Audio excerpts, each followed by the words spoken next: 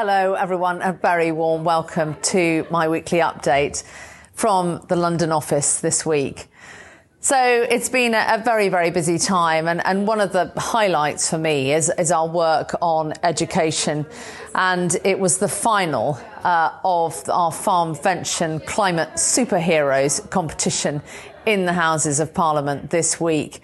So we had 9 winners that all came in and were presented with their prizes. They all bought displays of what they've pioneered effectively.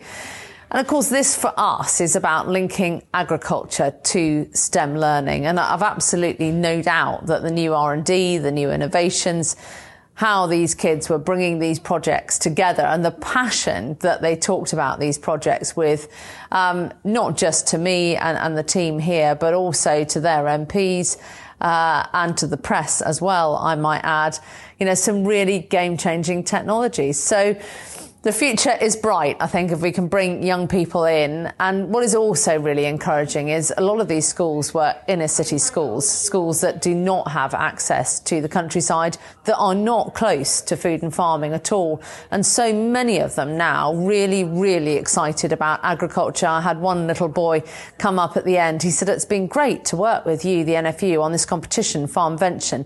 And he said, "How can you help me find routes to market for what I've invented?" So they're really serious about it, and I think this is where all the great ideas come from effectively, and people that are searching out these opportunities as to the jobs that they want to pursue in future. On a very serious note, though, the situation with avian influenza is, I think at this stage in the year, extremely worrying, and the housing order has been put in place for Monday at midnight. So the housing order will come in place Monday at midnight right across the United Kingdom. We will obviously keep you abreast of what is going on. Please do follow the work that our poultry board are doing. Amy Mahoney, our chief poultry advisor, is literally on this morning, noon and night. So a lot of details coming up that we will make sure you've got access to. And also this week, it was an enormous privilege for us on several counts, actually. We have hosted the Plum Lecture, which is named after former President Lord Henry Plum. And basically, we interview a high-profile person, and there are invitations out to stakeholders and others to hear that interview. It's always chaired by our Director General, Terry Jones. Last time, pre-COVID, a long time ago, we had William Hague.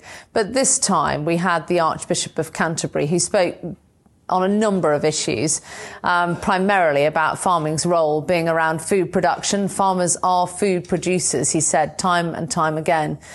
But he spoke very openly about his own challenges with mental health and well-being, and the challenges for the rural community, and why we must really have a new and fresh thinking on mental health and well-being, and encourage everybody to be very open about it. I think his messages landed extremely well.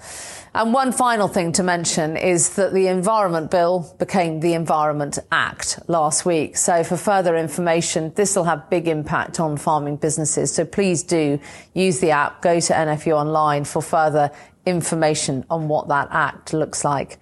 So as always, a huge amount going on, but I really look forward to speaking to you again next week. As ever, please do take care and look after yourselves. Many thanks.